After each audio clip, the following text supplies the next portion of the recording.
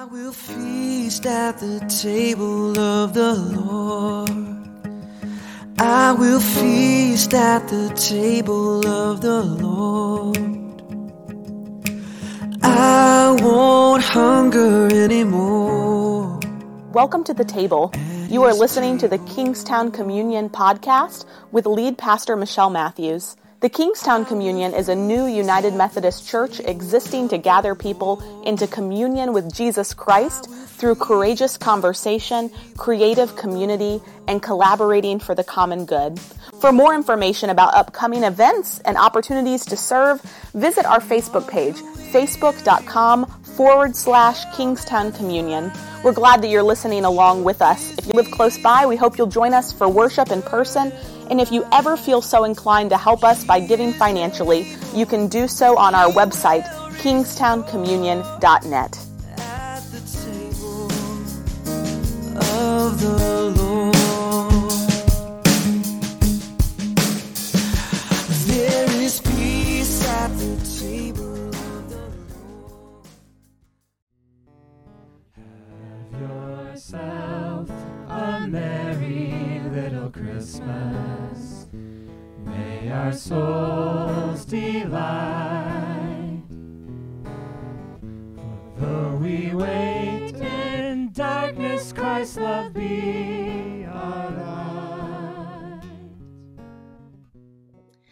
light. From John 2, 1 through 12. On the third day, there was a wedding in Cana of Galilee, and the mother of Jesus was there. Jesus and his disciples had also been invited to the wedding. When the wine gave out, the mother of Jesus said to him, "They have no wine." And Jesus said to her, "Woman, what concern is that to me and to you? My hour has not yet come." His mother said to the servants, "Do whatever he tells you." Now standing there were 6 stone water jars for the Jewish rites of purification, each holding 20 or 30 gallons. Jesus said to them, "Fill the jars with water," and they filled them up to the brim. He said to them, "Now draw some out and take it to the person in charge of the banquet." So they took it. When the person in charge tasted the water that had become wine and did not know where it came from, though the servants who had drawn the water knew, that person called the bridegroom and said to him, "Everyone serves the good wine first, and then the inferior wine after the guests have become drunk. But you have kept the good wine until now." Jesus did this, the first of his signs, in Cana of Galilee, and revealed his glory, and his disciples believed in him. After this, he went down to Capernaum with his mother, his brothers, and his disciples, and they remained there a few days. The word of God for the people of God. Thanks be to God. Thank you, Renee. So I am going to try to stand here because of the camera. I'm a type of pastor that likes to wander, so this is going to be unusual for me to try to stand in one spot, but I will do it. So this sermon series that we have started is Have Yourself a Merry Little Christmas. Not the normal Mary that we think about. It's Mary, M-A-R-Y. Mary, have yourself a little Christmas. And it looks at the Messiah through the eyes of his mother Mary. Unfortunately, in the Protestant church and after the Protestant Reformation, we kind of threw Mary out with the bathwater. Anything that wasn't Catholic, the Protestant church tried to get rid of. And one of the things we got rid of was Mary, except during the Christmas season. So we don't hear much about Mary, which is unfortunate. She had a big part in who the Messiah is. So let's celebrate Mary, and that's what we're doing with this sermon series this year. So we began at the end last week, and last week Pastor Michelle spoke about the presence of Mary at her son's death, a prominent interaction between a very human but a very faithful mother and her son, who was divine but also human, which meant a sure and certain destiny that she would live into very well. This week we move forward in time during the period of Jesus' ministry. Mary's interaction with her son in these crucial days where he is showing the world who he really is. So let us listen to the scripture. I'm going to read a little bit of it again. And I want you to pay attention to the interaction between Jesus and his mother Mary. On the third day, a wedding took place at Cana in Galilee. Jesus' mother was there, and Jesus and his disciples had been invited to the wedding. When the wine was gone, Jesus' mother said to him, "They have no more wine." "Woman, why do you involve me?" Jesus replied. "My hour has not yet come." His mother said to the servants, "Do whatever he tells you." Nearby stood 6 stone water jars, the kind used by the Jews for ceremonial washing, each holding from 20 to 30 gallons. I'm going to stop there. I want you to stop and think about this situation we find Jesus and Mary in. And I want us to ponder it about the song that we sang last week. Mary, did you know? I know many of my colleagues don't like this song. They really think the song doesn't really portray Jesus or doesn't really portray Mary in it. They have a difficult time with the theology in it, the social issues in it, and many other reasons. I believe this song is not really about Mary, it's about us. What do we believe about Jesus? Who do we believe Jesus is? Do we understand who Jesus was and is? Do we believe that Jesus actually walked on water, gave sight to the blind, turned water into wine? Did Mary know? Yeah, I think without a shadow of a doubt, Mary knew what Jesus was capable of doing. We see that from the scripture that we read this morning. Mary understood who Jesus was. She knew what he was capable of doing. So here at Canaan, she tells Jesus to help out at this wedding. And then things happen at weddings. The bride will faint. The groom shows up an hour late. The bridegroom forgets to come down the aisle without the rings. You have a reluctant flower girl who screams and throws a tantrum. The smiling pastor keeps calling the bride and groom by the wrong name. The bride bawling and wailing at the top of their lungs, or the groom coming to the ceremony 3 sheets to the wind. Having outdoor weddings with rain, wind, snow, and sleet. And if you're lucky, it's a beautiful sunny day. In this version, we find Jesus, his mother, and his friends attending an unforgettable wedding in Canaan. Then there's this incident. They run out of wine. And we all know when you have a wedding, you do not want to run out of wine, especially in the Jewish culture where wine was a very important part of the ceremony. Now, all the pastoral things that we do, weddings can be among the most difficult. To be truthful, I've been a pastor almost 10 years, and I still haven't done a wedding. I don't know what that says about me, but I'm talking to pastor friends. They say that weddings can be very difficult and surprisingly more complicated than funerals. And trust me, I do a lot of funerals. Because weddings are full of traditions, people either try to make it ridiculously to the hilt, keeping all the traditions, or doing the opposite, trying to oppose or denying it out of principle. Everyone has an opinion at a wedding. The bride's mom wants it done this way. The groom's mom wants it done her way. It just shows how difficult it is to bring 2 families together on this wonderful day. On this wonderful day, in this passage, the wine runs out. Oh, what to do? Well, for whatever reason, Mary's, Jesus' mother, gets involved in the problems at Canaan. The wine runs out. Like I said, this can't happen. This is a tragedy. But you can see it in Mary's eyes. You can almost hear Mary saying, "Don't worry. I'll talk to my son. He can fix anything." Like an ancient version of the Kent family of Smallville, Kansas, who's had this teenage son, Super Clark, around to help lift the heavy things. So Mary tells Jesus they're out of wine. The mother and the son interaction kicks in. You may or may not know these ancient stories of Jesus. These useful miracles that were written in the Apocryphal Gospels about the infantry of Jesus, called the Gnostic Gospels, that didn't make the 66 books in our Bible, which Pastor Michelle talked about this summer. But these apocryphal stories of the young Jesus are pretty interesting. For example, Jesus' family business was carpentry. We know that. Jesus' father, Joseph, was a carpenter. Well, every carpenter knows the rules. This rule must be followed. Measure twice, cut once, right? Because if the board is cut too short, you can't stretch it to fit. Well, unless your son, the apprentice, is Jesus. The infantry gospel of Thomas, Jesus is working with his father, and when cutting a board turned out to be too short, Jesus would wave his hand over it, and the finished piece would fit miraculously, either stretching it or shrinking it to the right size, satisfying both his father and the customers.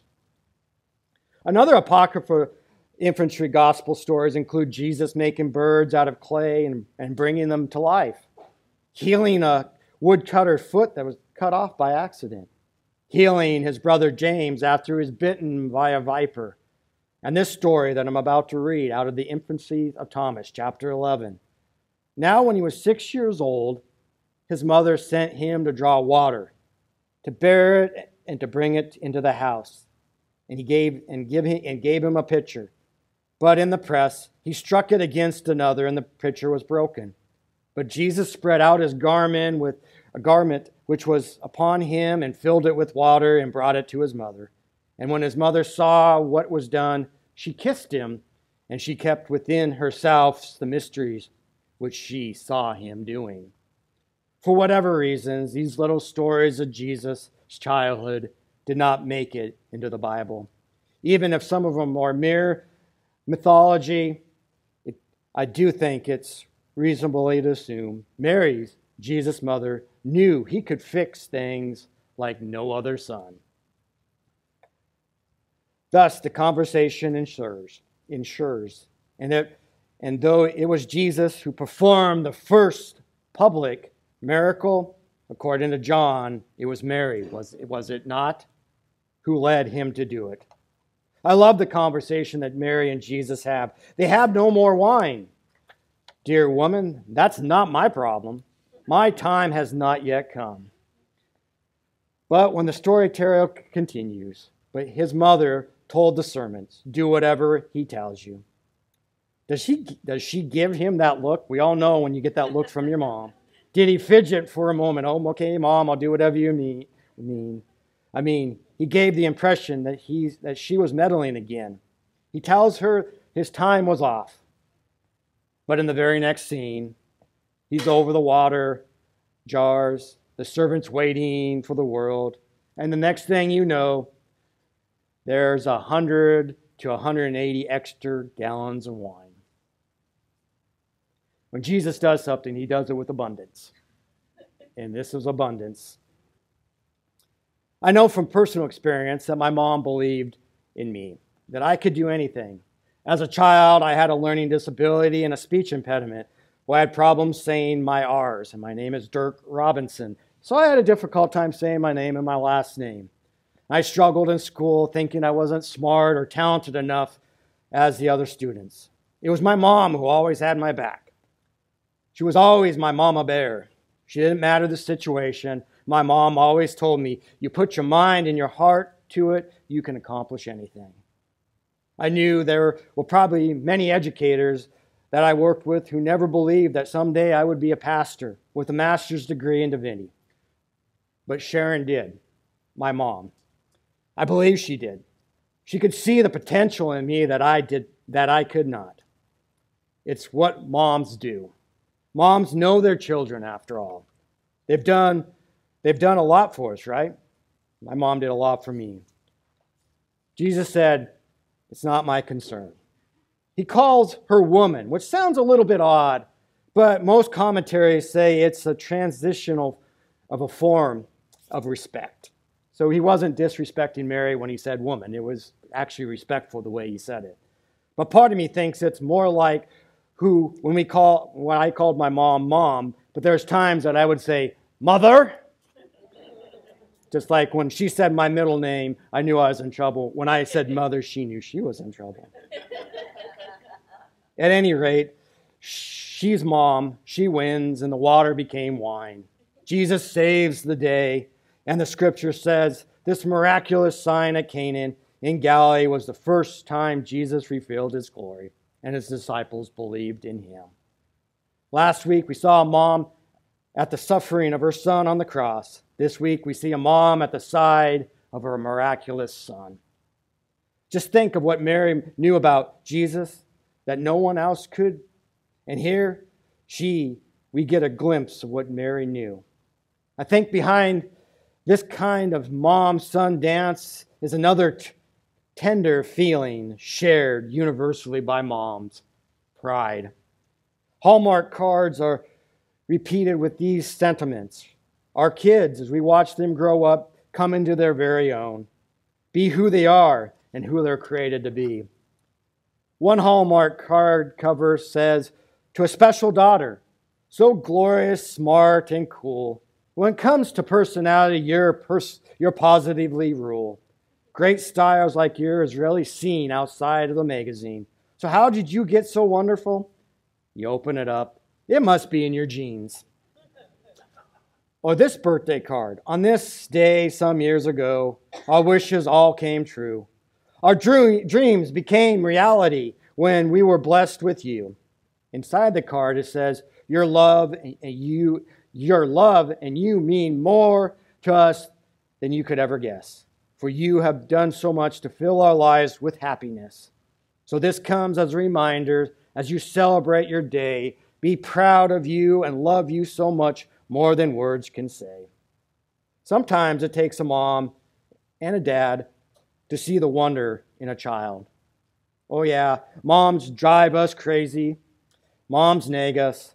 Moms are nitpicky. Moms are hard on us.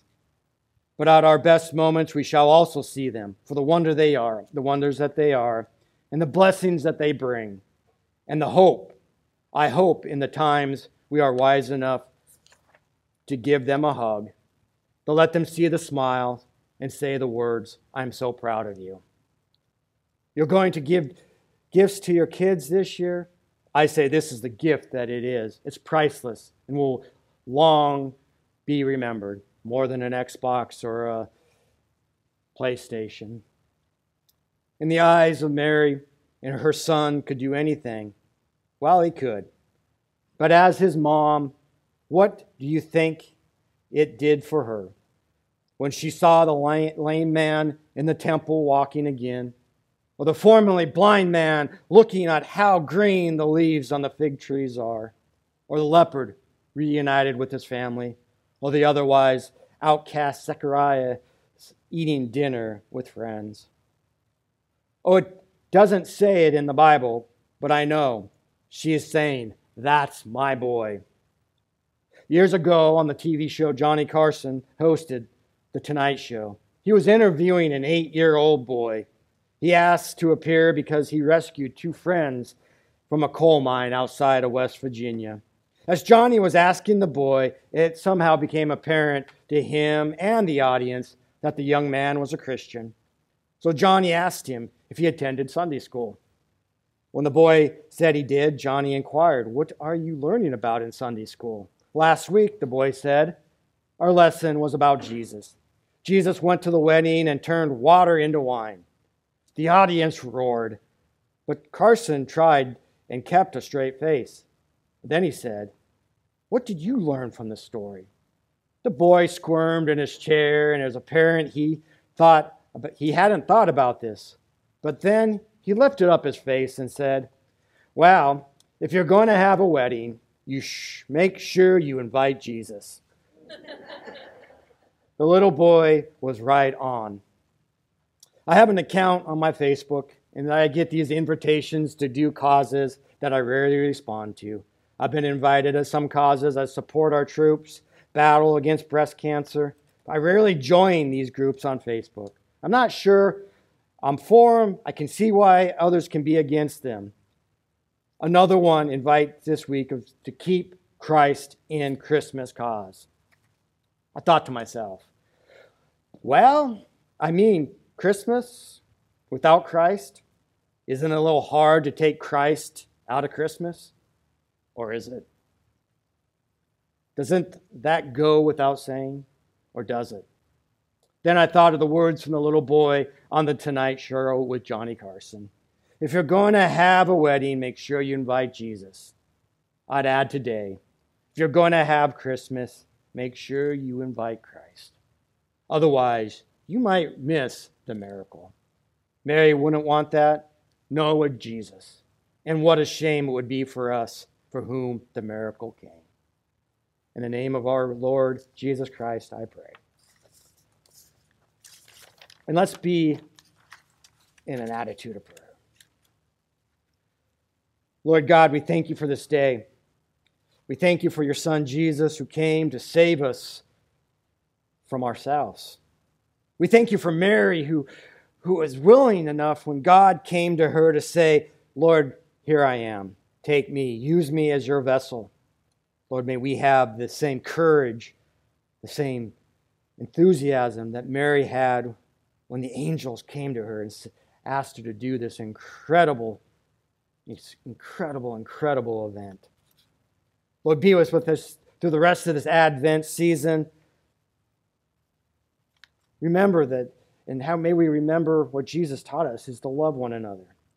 And that is the key to what Jesus wants from us, is more than anything else, is to love, and love some more. In the name of Jesus we pray. Amen. Now let us pray as Jesus has taught us to pray. Our Father, who art in heaven, hallowed be thy name. Thy kingdom come. Thy will be done on earth as it is in heaven. Give us this day our daily bread, and forgive us our trespasses, as we forgive those who trespass against us. And lead us not into temptation, but deliver us from evil. For thine is the kingdom, the power, and the glory forever. Amen.